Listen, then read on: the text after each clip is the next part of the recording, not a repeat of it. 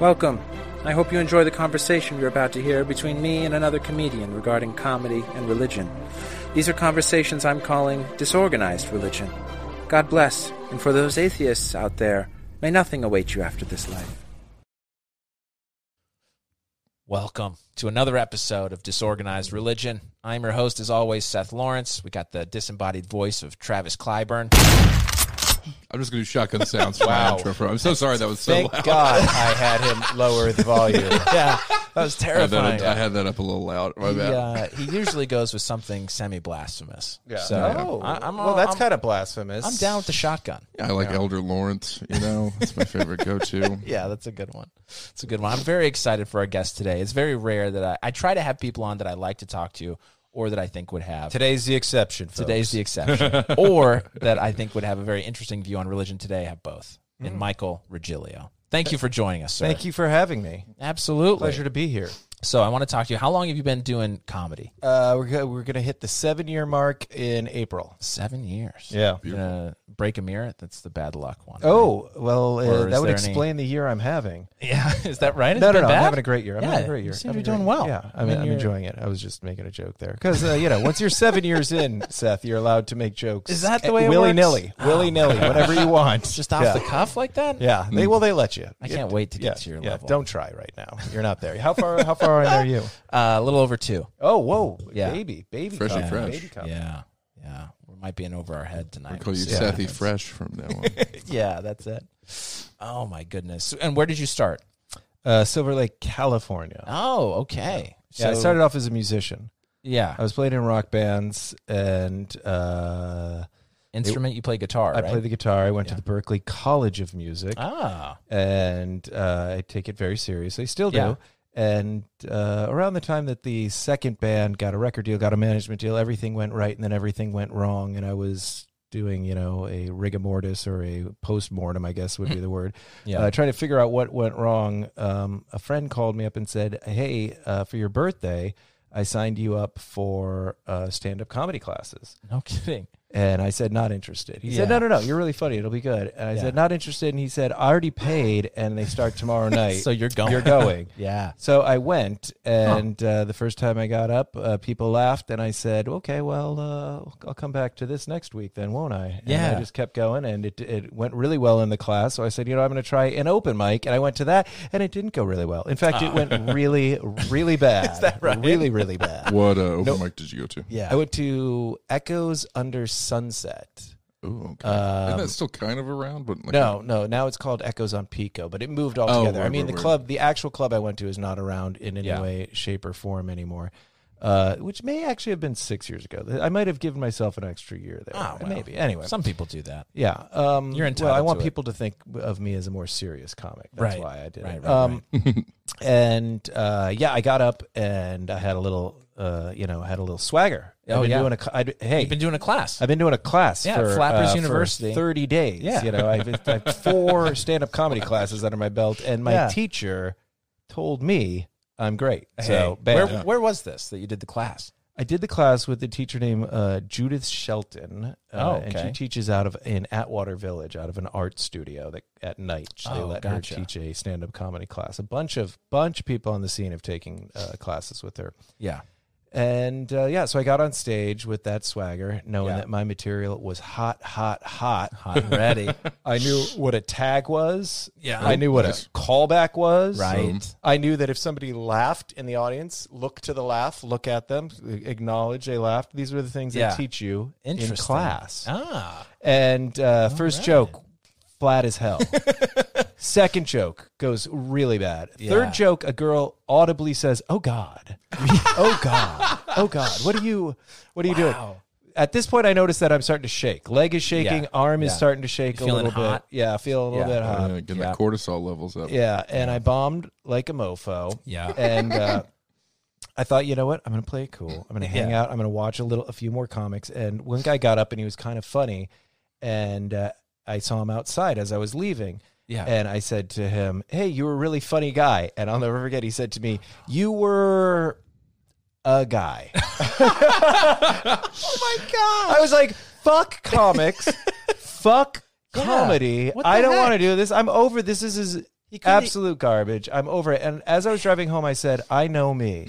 Yeah. If I go home, I will never try stand-up again. Yeah. And so I went on the app on the phone that tells you where the open mics are, and I drove to another open mic. Good for you. And I got up.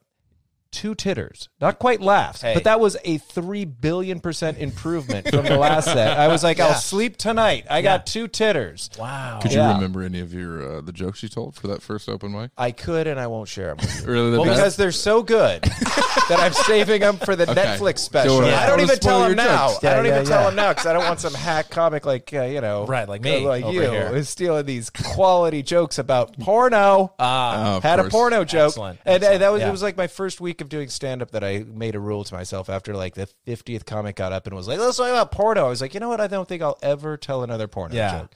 I threw the porno joke away right. I thought it was being edgy and like original. Right. I was like, you know what? I'm going to talk about real shit. Yeah. And then I went to an open mic. I was like, oh, it's all porno all the time. Okay, I get it. I love watching. That was my favorite thing about working at Fourth Wall. Watching the first like week comics realize that nothing they're saying is original at all. Yeah, I know. Yeah, yeah. Like what? You guys don't talk about dicks all the time. Oh, my bad. Dating's not a. Dating. I thought I was the only one.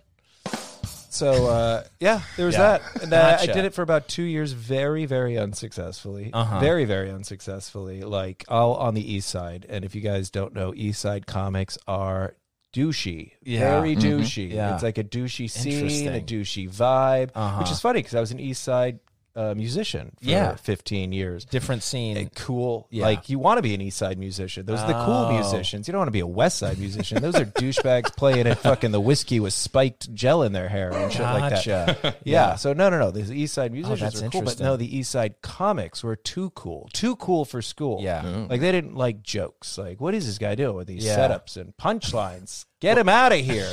And who does he think he is? Yeah, honest to goodness, this is true. I said to myself, you know what? After it was maybe a year and a half, close to 2 years though, I believe, that I said to myself, you know what? I think I tried this and I don't think it's going very well. I don't think I'm very funny. I thought I was funny. Everyone thought I was funny. I heard it from a lot of people. I'm not talking about my stand-up. I'm talking about me, the person in my life, the years leading up to trying stand-up. People were always like, you're really funny. You should try stand-up. And I felt I was encouraged by that. And 2 years into comedy, I was like, you know what? I think that everyone was wrong. Maybe it's just a different thing, telling jokes on stage. Maybe it doesn't translate, just being funny in real life.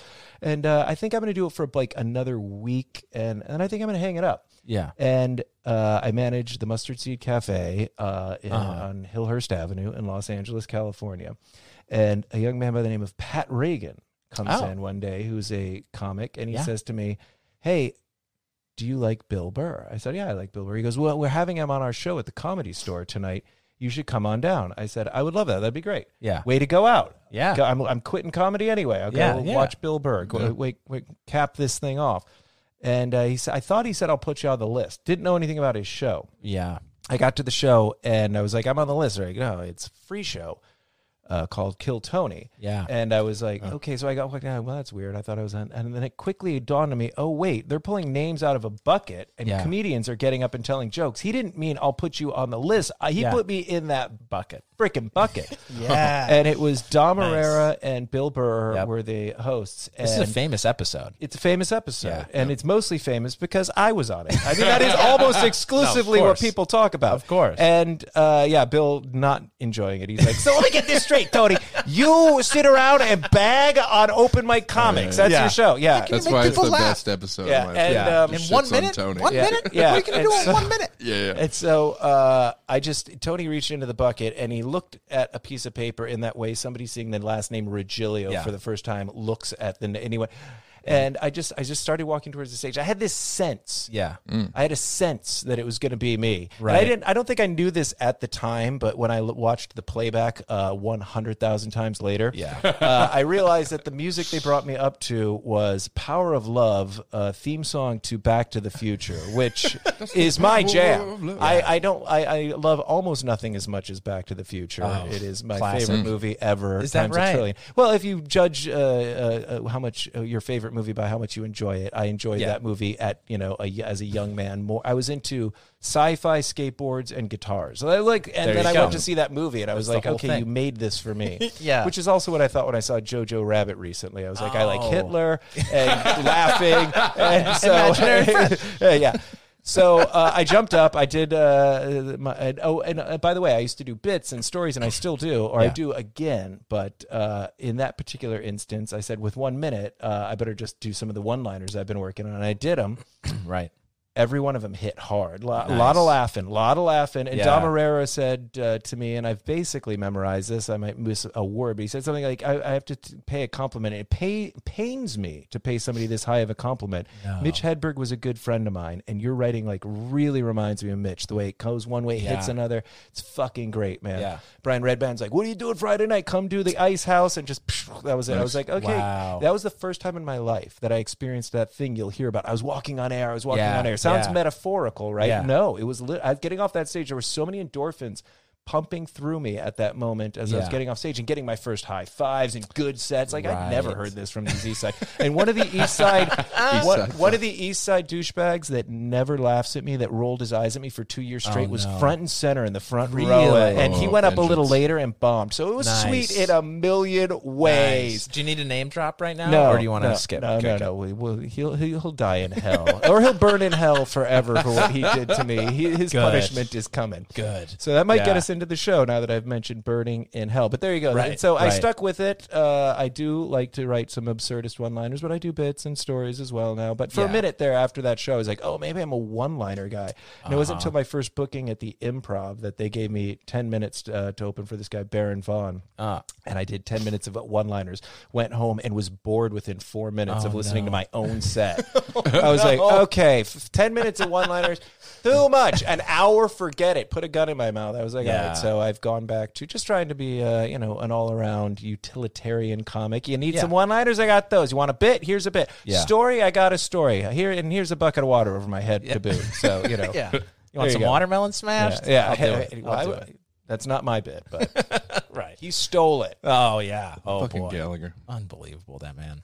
That's fun. Yeah, no, there were a couple things you said. I mean, you obviously felt the Holy Spirit as you were walking up. You felt prompted that it was you. Something. Yeah. Some spirit. It might not have been the Holy One. Yeah. It would have been one of those evil ones. I think there's only evil spirits in comedy, quite frankly. That right? Yeah, I suspect as much. I've never sensed anyone with any goodness in them on the scene. Have you?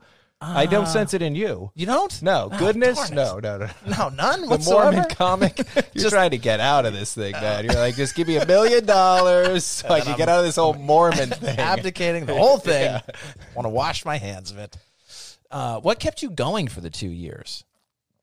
Convenience. Really? I happen to live within walking distance of 3 open mics. Nice. Yeah. And within a year, maybe even 8 months, 9 months, I lived around the corner, still live around the corner from a place called El Cid. Beautiful old theater, really lovely theater. And they would have an open mic there on Monday nights. And the guy who would run it was more of a musical kind of guy. And we knew all the same people. And I'd put on 1,000,001 rock shows. I knew how to promote. I knew how to do stuff, Yeah. And so we were talking. He was like, why don't you take over the night and make it a show? And so I called it Regilla Show. Oh, that's And what fun. I did was I just booked comics. At that point, I acknowledged that I got a lot of work to do. I have a lot of work to do as a comic. I'm not even close. So I saw it as an opportunity to book people who were way better than me. And I could watch them work. I'd give them, 15, 20, and like the headliner, if they wanted 40 minutes or whatnot, I would give it to them. And I had some bigger, I had some good names. I had Andy Kindler. I had, again, my friend Barrett Vaughn. Yeah. I had Jimmy Dore, people that were working and doing well as guests. So I would just sit there and watch these comics work. And so that is also something that got me through, is that I had a show, and I just did a minute or two in between comics. I wasn't doing a set up front, anything like that. Gotcha. I was just hosting a show. Yeah. And I learned from the people who were so much better than me, just sitting there once a week watching good comic after good comic, work the crowd, tell their jokes, So that was that's what got me through those first 2 years. Interesting. Yeah. Oh, with that's no cool. laughs. And then Kill Tony came. Changed everything. Changed everything. Wow, that's amazing. Yeah. And the funny thing is, if I ever make it, despite the fact that they gave me that first boost that gave me the confidence to try comedy, if I ever make it, and they asked me to be on the show, I wouldn't do it. No way. Just why not? Just to have that people guy? go, why?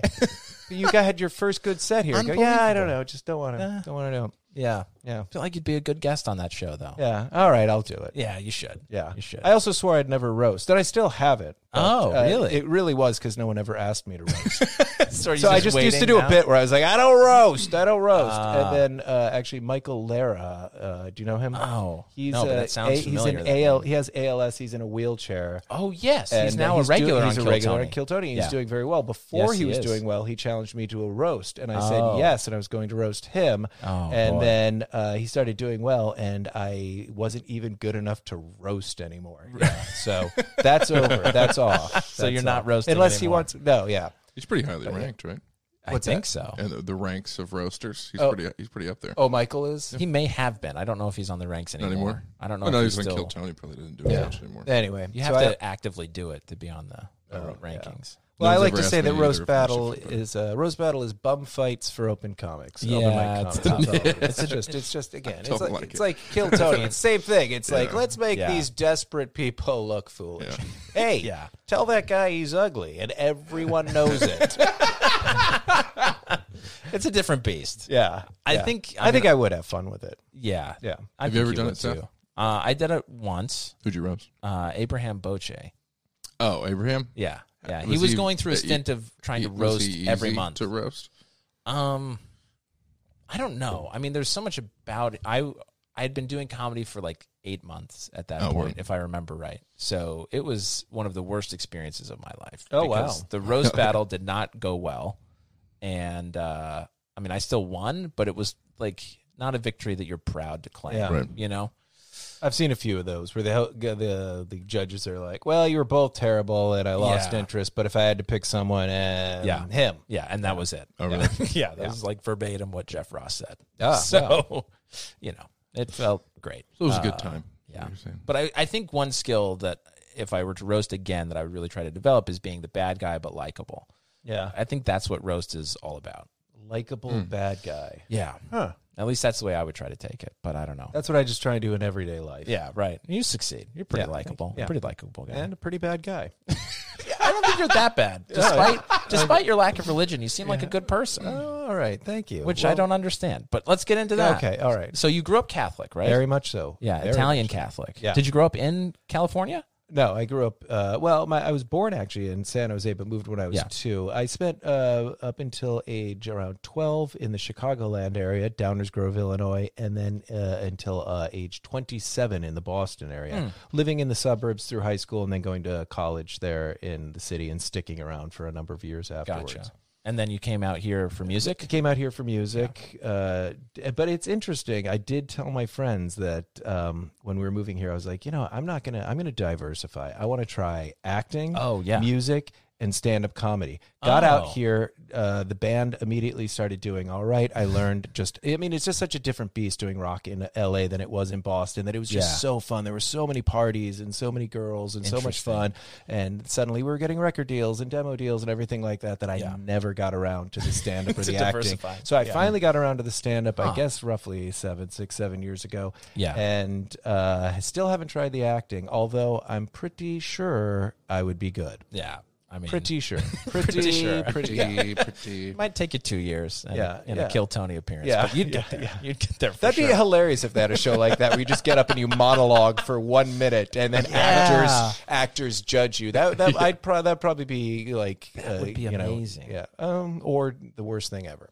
Well. I mean, I enjoy watching people in pain a little bit. Yeah, it's funny. I want to get back to the religious thing, but I did tell the guy that recently, and it was an open mic comic, and he gave me grief. I was like, the only thing I really enjoy on the open mic scene now is watching people eat a bag of shit. Like, he's like, I think that's horrible. Everyone says that. I think that's horrible. I'm much more supportive. I was like, you're new to this, aren't you? Just give it a year. Yeah. I mean, or nobody's that nice. You're lying to yourself. Or you're lying to yourself. A solid bomb from a new open micer may be the highlight of any day. Yeah. When it really gets to them. And they don't know that it means nothing. No one out there actually cares. And that if I run into you in 10 minutes, I probably won't even remember that you were the guy that bombed. But you can see them up there going, that's it. I'm ruined forever. My favorite thing to watch is the attractive, younger, good-looking actor who's just giving it a go for the first time and starts with this incredible confidence. Yeah. And you watch them just lose all semblance of who they are. Yeah. In just 5 minutes. Yeah. I had a guy just like 2 months ago. It's an open mic, young guy, actor with his teeth polished and whatnot. You know those actor teeth. Crazy. Those shiny and he gets up and he literally started like this. And this must have gone over gangbusters at the Actors Workshop. And so he thought he'd try it with the comics. With the comics. And he gets up and he goes, "Start with a little good news. Let's hear it for me. I just signed with a big new agency." He said that. Wow. Dead fucking silence. And he's like, "You guys don't like actors?" And I just went, "Tell a joke. Tell a fucking joke, dude. Nobody's going to applaud your fucking success." Yeah. And no, we don't like actors. No, we don't like doing actors. this. Was this at a Fourth Wall? Yeah, it was. Yeah. I didn't want to name drop the club, but yeah. Well, you know, Fourth Wall. All roads lead to the Fourth Wall with us. They do folk. indeed. Yeah. Man, it's a nice spot though. Yeah, it's a great spot. We're in the club. It's got its positives. Oh, yeah. So, Catholic. Grew up Catholic. Well, you said Italian Catholic. My dad was insane. My dad was an Opus Dei. Do you know what that is? Kind of. But be specific, because I'm not sure. I have a vague idea. They want it's the strictest version of Catholicism. They still say their masses in Latin. They still and. The bad guy in Da Vinci Code was an Opus Dei, like the super monk that wore the hair shirt, self-flagellation. That guy. Yeah. I don't know that they're into that. That might have been made up for the book. But my dad, he was an on again, off again member, and my mom was German Irish Catholic, and she's the one who really, my dad. Yeah. He just wasn't engaging with his 6 children at all on any level, and my mother was the one who just was beating Catholicism into us. Interesting. Yeah. Was he just busy with work? Is that why, or was it just his demeanor? My parents ended up having a terrible marriage and one of the worst divorces ever. I think he was just over it by the time I was conscious and aware of him. Like he just, he's planning his exit strategy a little bit. Yeah, I think so. Interesting. But it was stringent. I was altar boy. Yeah. My great uncle, my mother's uncle, was a Monsignor in the church, which is a position that doesn't exist anymore, but it's higher than priest and lower than bishop, I believe. And so I did my first communion with him and my first confession with him. Yeah. And did the whole Catholic thing. And so I was in hook, line, and sinker. And I was a late convert to, maybe not that late. I maybe of the average age out of religion. But I was 27 years old, staring at the ceiling in my room in Boston, in my apartment in Boston. Yeah. And I said, "You're not up there, are you?" Wow. Staring at the ceiling. It was like out of what led to that moment for you? Doubt. That started. It's funny that it really was. I remember seeing Monty Python's The Meaning of Life. Oh, sure. And there's the scene in the Catholic Church where they're like, "Oh, Lord, you are so great.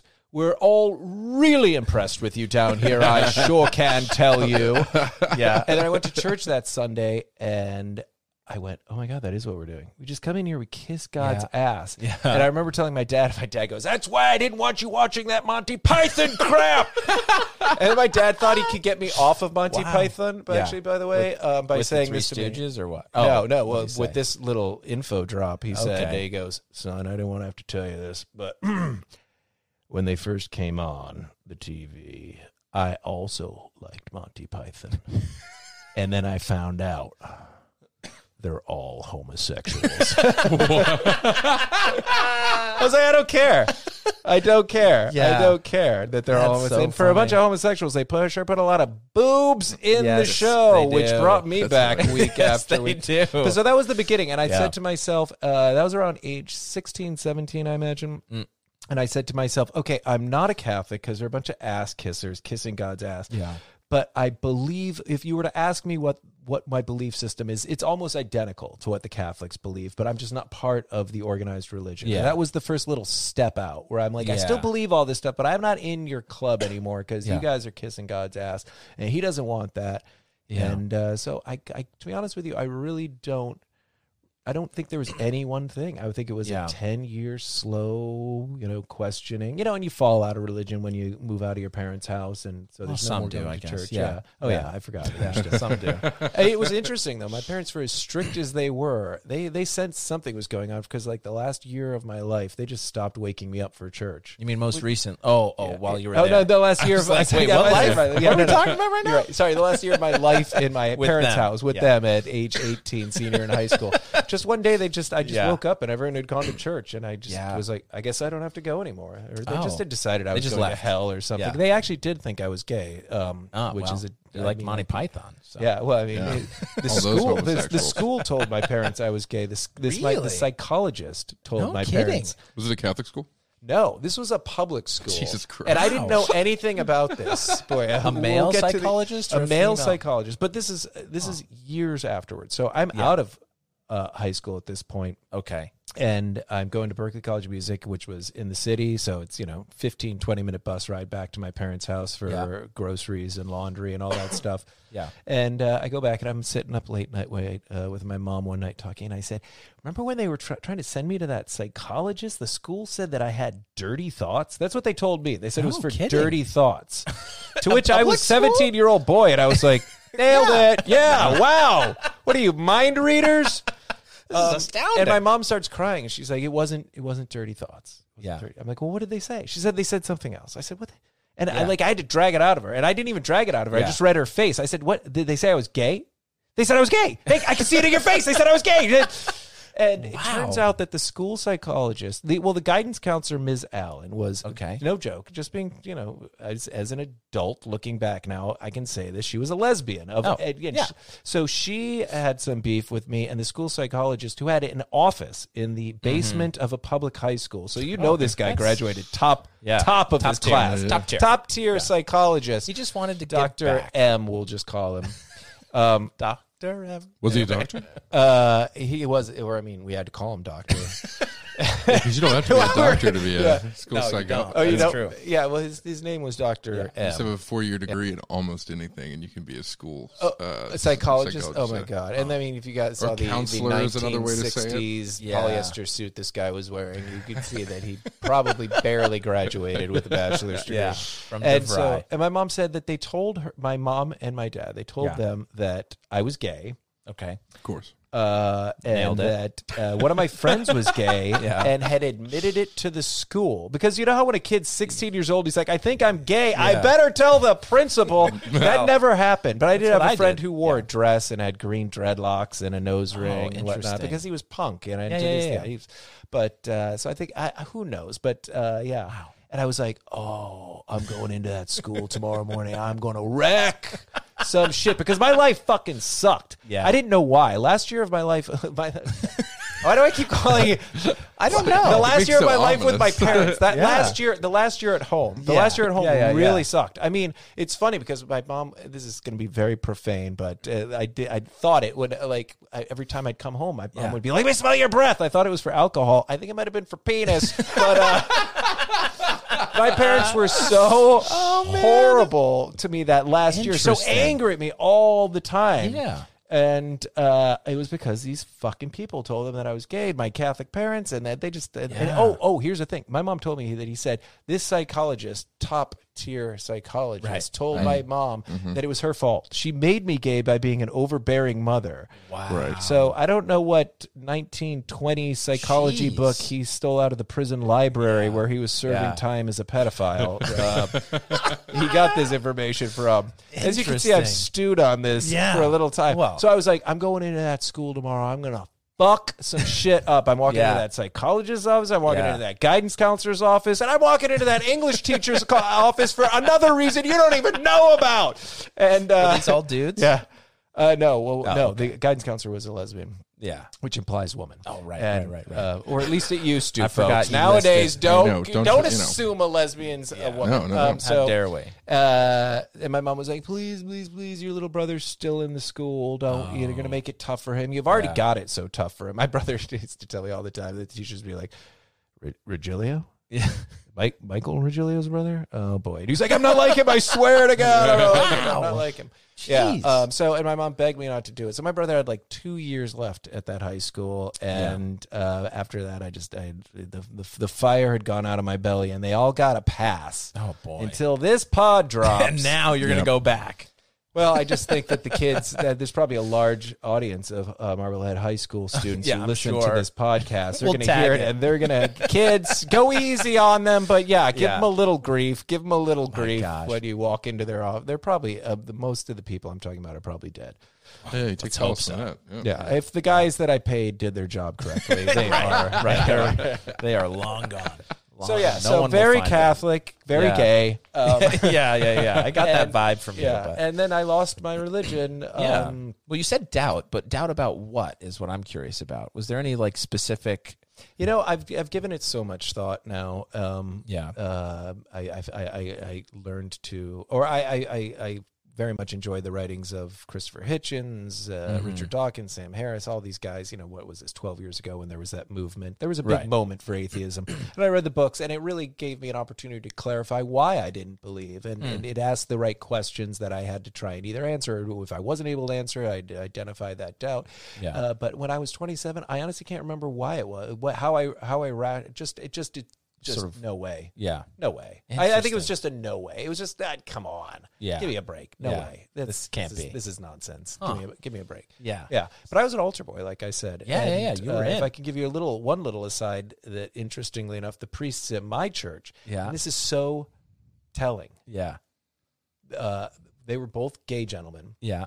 Which meant that they were totally normal and totally great with us. And they didn't molest anybody because they had normal sexual output. Wow. And they, that they weren't repressed in any way. I'm not that maybe, not letting priests have sex. I think that did. It's got to mess with some people. It messes with some people. I think maybe there's something about the church that also appealed to pedophiles and things like that. So I won't say that it was that policy. They relocate you, real convenient. There's a retirement program.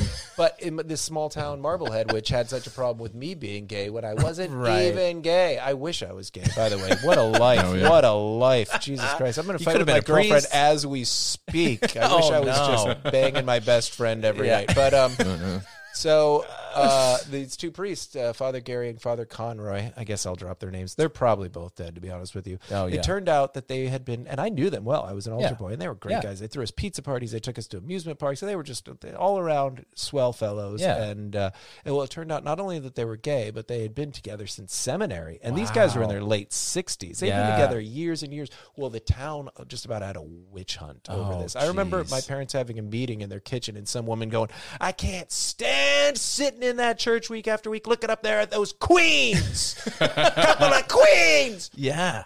Get me a child molester up there. Come on, please. A normal priest. What's with these queens? And unreal. And they broke them, and they forced them to break up, and they sent one to like gay Catholic rehab, which my parents tried to send me to, by the way. Well, because that's what you were. But I wouldn't go. And they sent, they threw one out of the priesthood and sent the other one to like gay Catholic rehab. So two men that had love and had known love their entire lives and in love, the Catholic Church was like, nope, no love, no happiness. Yeah. When my parents tried to send me, speaking of that, last year of my life, when I died at age 18, and I've just been a ghost ever since. Your religious self passed away. But my parents, they told me I was going to rehab. They did. They said you were going to rehab. And I thought they meant drug rehab, which, again, made perfect sense. Just like when the school told me I was having dirty thoughts, I was like, you guys, you're clued in. You're good. I'll give you that. You're good. But no, it turned out it was gay Catholic rehab. But I didn't know that. I thought it was drug rehab. And I didn't want to go. And my girlfriend's parents were out of town at the time. By the way, they wanted to send me I had a girlfriend. Well, she was kind of a secret girlfriend. She was kind of a secret girlfriend. I didn't get along so hot with my parents, so I didn't really tell them I had a girl. So I went and stayed with her, and I was literally having sex with a beautiful woman with a big rack. Nice. And when I say big, I mean big. It's Seth, a year later, she had breast reduction surgery. So when I say big, I'm not just, thank you. So I'm making love to a woman, a beautiful woman. While I'm across town, I'm making love to a beautiful woman. And across the other side of town, my parents are fuming that I won't go to gay Catholic rehab. Why don't you just take a little communication? I think would have, show them the cities. Yeah. So, jeez, you got a woman way over town. You can't tell them. Yeah, unbelievable. Yeah, she was very wealthy. Yeah, her parents were very wealthy. I messed that one up. If I just married her. If you'd just gone to gay rehab. If I just, well, that was my joke. I was like, I don't know what would turn a person gay, but I'm pretty sure gay Catholic rehab would have turned me gay. I don't know that you could turn a straight guy gay, but if you can, gay Catholic rehab will do it. Yeah. Sounds good. Sounds like paradise. Interesting. But, okay. So then, like I said, just got into the atheist thing and was a bit of a firebrand for a minute there. Like hated on religious people. I think I probably did, and it just wears on you. Anger and hate. It's just, it's I had a couple years there. Yeah, did you? I was pretty militant about it. I mean, especially if you come from religion, and then as soon as it's gone, you're like, you're all fucking sheep, man. And you can't get over it, and then eventually you're like, I'm tired. I'm tired. It's because you don't have zeal of the converted or something. That's what we were as atheists. We're converted to atheism, so we had that extra zeal. There's an old expression, I can't remember who said it, so I'll just say Mark Twain. Okay. And which is like, anger is an acid that does more damage to the vessel it is in which it is stored than it does onto anything to which it is poured, or something like that. Which saying that the anger you carry, you want to explode. Well. You want to explode your anger all over someone, thinking that you're going to do them this damage. But the reality is, you're carrying dying. The anger is doing more damage to you than it'll ever do to them. I'll tell you, that sounds more like Mahatma Gandhi. A Samuel Clemens quote. Well, like I said, I don't know who said it, so I just thought I would attribute it to Mark Twain. Yeah, well, but that's true with militant atheism, and I'll tell you why you guys got tired with your hatred in the atheism faith. Yeah, because you did not have the zeal of God behind your hatred. That's really what it was. He'll fuel it. He fuels it. You want to hate gay people. God will keep you at that engine going forever. That's right. That's right. In fact, you were actually correct. It was Mark Twain. No was kidding. I hate. Wow! Hey, look at you. What's the exact quote? That's amazing. The exact quote. Because I know I didn't get that wrong. Anger is an acid that can do more harm to the vessel in which it is stored than to anything in which it is poured. So you fucking look at that. You nailed it. Holy guaca! That's amazing. That's my second applause break. Wow! In Well life. done. Yeah. First, I haven't gotten one in comedy. No applause breaks. No applause breaks. Unreal. Interesting. All right. So then what? So you got tired of hating religious people. Yeah. And then I decided I would go ahead and love them again. Yeah. Wow, good and for you. Just open my heart to everyone. Yeah. Quite honest with you. I have a debate show, Dogma Debate with David Smalley. And this is a new addition for you? Yeah. I had a debate show, which started at the Fourth Wall, called The Incompatible with Kat, where we debate mysticism more than religion. Are you guys done now? Yeah, more? Yeah. We've put the I'll tell you off the air how that one went. Fair wow, that you told me a bit of the story, and I was like, I want to hear more. And you know more. And the name itself is beautiful. Yeah. Well, the Incompatible God podcast ended because it turns out we couldn't get along. Unbelievable. And who saw that coming? And it is a fun show, though. I mean, it's a fun podcast to go back and listen to. I assume it's still airing somewhere. I think it probably is. You know what? When it ended, I said I'm never going to have anything to do with ever again. So you don't know. Never even looked. Yeah, fair enough. If you listen to the first couple episodes, I'm there, and then the production value ups exponentially. And I'm not there. I agree. Oh my gosh. Interesting. And so I've been debating both conservatives and religious on the show. Yeah. And I found that I got nothing but love, baby. I got nothing but love. I just want to love everybody. I want everyone to get along. And when I debate anyone, it's always with love in my heart. And I think they get that. Yeah. I feel like they get that. In fact, I debated a Trump supporter 2 weeks ago for like 4.5 hours. He's reached out to me. We're still friends on the socials. And I just debated this guy who had 8 reasons why atheism is bad for society. To which I scored him 0 points. He really had no reasons why atheism was bad. He just was able to list 8 bad atheists. That's all it was. He's like, 8 reasons atheism's bad. Stalin! Okay, that's that's a slam dunk as far as I'm concerned. And but again, nothing but love for that gentleman as well. And he reached out to me on social media and said he had a good time. So I'm feeling like I'm doing a pretty good job of being a loving atheist. Yeah, good. So what do you believe now? Do you believe really nothing, or do you believe in something? Well, I mean, the simplest answer is that you believe and other people believe, and they make a claim. They say, well, I believe in the Mormon God, or I believe in the Christian God, and I say, well, you've not shown me any evidence to meet the burden of proof that comes with the claim. Right.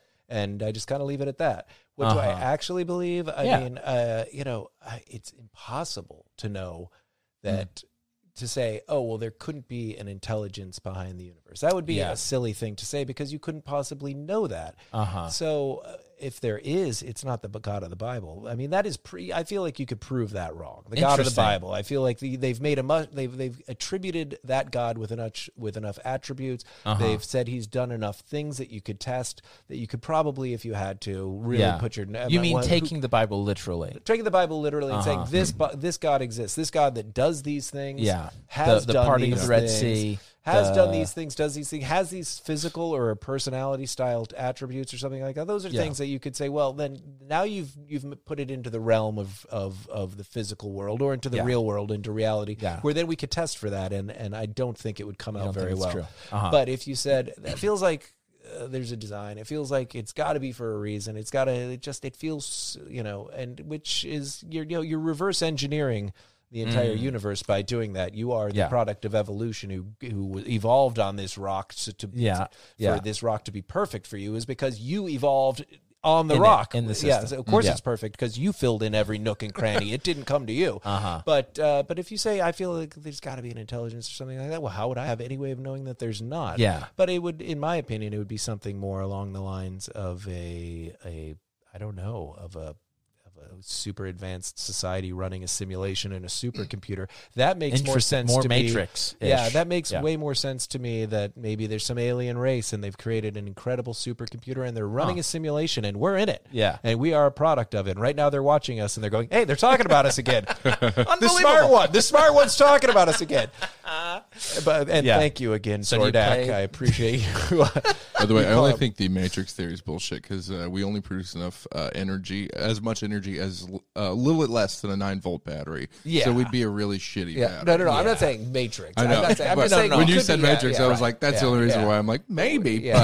But no. I mean, maybe there is an intelligence out there. Maybe there's a reason for all this. And if you want to believe that, you're doing it without any evidence, but I have no evidence to the contrary. So, and how is it really going to affect your life? Is it going to get in your way to say, I feel that there's a reason? Hey, there's nothing wrong with that. In fact, it might very well affect your life for the positive. You know? Because sometimes when life is hard and you get some rejection as an atheist or somebody that really doesn't believe in any higher power, I say, well, that's just the way it goes. Man. Fuck it. And somebody else might say, this was meant to be. I was supposed to have this rejection because something greater is waiting for me on this. And they're going to sleep a little better. They're going to sleep a little better that night than I am, where I just go, so do you find it comforting, sort of, it might just be for nothing, all of this? What do you mean when you say for nothing? That's an interesting thing. I believe I only have one life, and that this is it. And I better enjoy it. I better get everything out of it. You think that the movie goes on forever, that when you're done with this, you get another one, and you think you get a planet. So you might not try and squeeze it all in. But if it's going to be made up, why not go big? Right? Why not go the whole way? So you get your own galaxy. Do you get more wives as well? I don't know. I think that's up in the air. You might rope me in with that. We could. Well, look into it. You might have a convert. But I feel like I enjoy my life more because I know that it's going to end, Interesting. So when you say it's all for nothing, that's a very confusing statement. I guess because I think it's all for everything. It's all for everything. Just for this, though. This life. This is it. Yeah. So you better get it all in. You better love it, And I don't mean party and have a good time. I mean actually make good around you and leave positivity. Yeah, exactly. Yeah. So that's the way I feel about it. Yeah. I heard an analogy not long ago, and somebody's like, what's the point if just at the end of it, it's all over? Which you kind of hinted at a little bit. Yeah. And I heard somebody said, like, well, do you own a car? It's ultimately going to end up in a junkyard and not run anymore. Right. So what's the point of driving it around right now? Well, because you need it now. Right. Exactly. Well, I need this life right now. And there's probably a time when I won't need it. But there are people that live their lives very differently. Yeah. Not everybody lives their life the same way. Of course. So I guess that's the thing. Well, I saw you know what I mean? I saw don't know if that makes sense. Documentary one time on Santa Ana, Saint Ana of Lima, Peru. Do you know anything about her? I mean, she was a ship. Oh, whoa. No. Yeah. Santa Ana. You thinking of the Nina, the Santa? Yeah. Nina, the Pinta, and the Santa Columbus. Maria? Yeah. Don't bring up Christopher Columbus with me. I'm woke, buddy. I'll fucking walk you bring that genocidal piece of shit up. What do you mean? Okay. Santa Ana, she is a saint, and they told her story, and in order to know humility, she crawled everywhere on her knees. And by the end of her life, she her knees were completely worn out and destroyed because she crawled everywhere. In order to know the pain of Christ, she wore a crown of thorns everywhere we go. And they have her skull in a church in Lima, Peru, where they can see the marks in the bone that this crown of thorn she wore everywhere. In order for her to not be prideful, she wiped lye on her face, which is basically crystal Drano, to melt her face off. And to which, and they were like, oh, she was such a wonderful saint. You know, she dedicated her life to God. I'm like, she wasted her one life. She had one fucking life, and she rubbed lye on her face and put on a crown of thorns. By the way, you don't know Jesus' pain because he wore the crown of thorns for like an afternoon. You wore it for 30 years, you dumb. I'm not going to call her a name. I called her dumb, but I'm going to hold back on calling a canonized but you don't Catholic saint. I mean, her dumb. example, though, living on and bringing positivity to other people. Did it? What, other than people laughing and going, look at that crazy woman with a crown of thorns. Which is a form of joy, but others saying, oh, I appreciate the sacrifice. But what did she sacrifice other than her life? Right. For what? To understand Christ better. I mean, if that helps, is that what Jesus wanted from her? Though he's like, you know what, I'm going to sacrifice my life for you. And what you could do for me is actually sacrifice your life. Then, and then everyone how everyone could do that. Everyone will have a good time. Everyone just let's all be miserable forever, please, for me. Yeah, I don't think he would have. Had he been a real person, I don't think he would have agreed with that. There's a woman, Sister Helen something. I follow her on Twitter. She is one of the best advocates out there. In fact, I think the movie Dead Man Walking was about her. She's a real advocate for doing away with the death penalty. And I follow her and I read her writings, and I think she's real. She sounds like she's really doing something for her religion. And dedicating her life to something that I think is beneficial in a much better way than putting a lie on your face and wearing a crown of thorns. You know? No, I agree. There's a good way to do religion, and there's a bad way. I mean, but a lot of the saints, though, it sounds like Martin Luther used to sleep on a wooden bed with no sheets. He would go out in the cold for days on end with no clothes on. You know, he would all sorts of crazy. And the hair shirt that the saints used to wear. What's with torturing her? You think God died on the cross for your sins? Not for this. Like, go to the beach. He did it so you could go to the beach. I mean, kind of. You know, there is, I think, some value in feeling remorse for bad things that you've done. So that you improve on your behavior the next time around. But wouldn't you say, I mean, this is, again, coming from the Catholic tradition. Right. But Catholics believe that if I wrong you, I can go to a third party that you don't even know, and he'll forgive me for what I did to you. But I don't even need to bring you into it. But isn't there an element of reparations with the harmed party? It's not just all admitting wrong.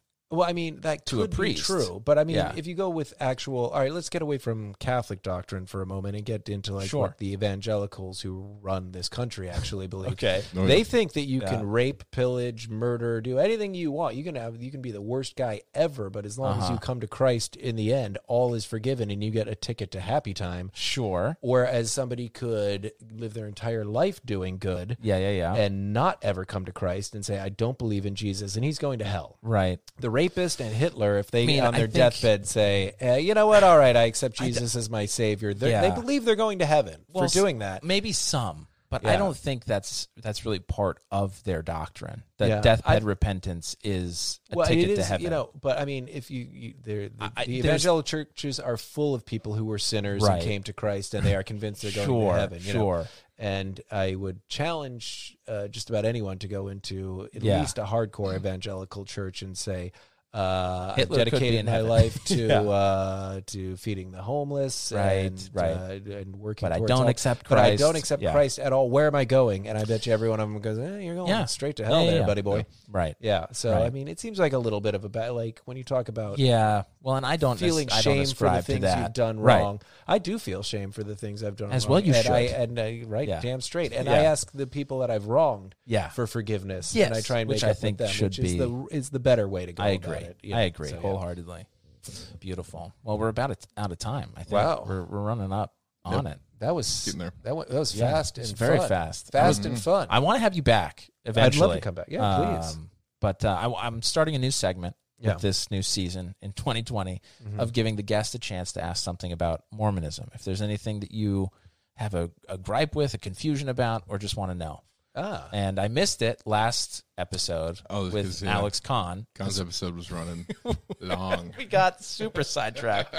But I messaged him, and so that you get sort of the idea. He messaged me back and said that he was curious, one, about polygamy, but then he said he was joking, which was really unfortunate because I'd love talking about polygamy. But he messaged back about garments, the holy underwear.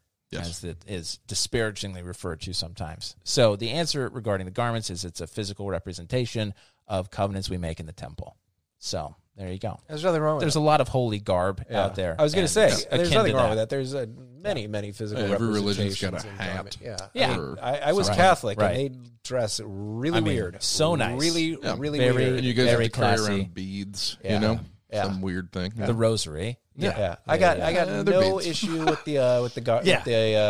their temple garments. Isn't that what they're called? Yeah, right. I have no issue with them whatsoever. Yeah, fantastic. Well, as Seth, may I tell your listeners that we're having you on Dogma Debate to do a deep dive on Mormonism. Yeah. So it's going to be fun. Enjoyed this episode, please come to Dogma Debate in the near future, where Seth Lawrence will be a guest on my show, and we will deep dive into the Mormon thing. Yeah, it's going to be real fun. Michael Regilio and David Smalley, and it's a great podcast to listen to. Yeah, I enjoy it. Yeah, it's very fun. So have you thought of a question or for an Mormonism? item? Jeepers creepers. I mean, I read Under the Banner of Heaven, which I would recommend to any of your listeners. It's John Krakauer's book where he tells the story of Joseph Smith.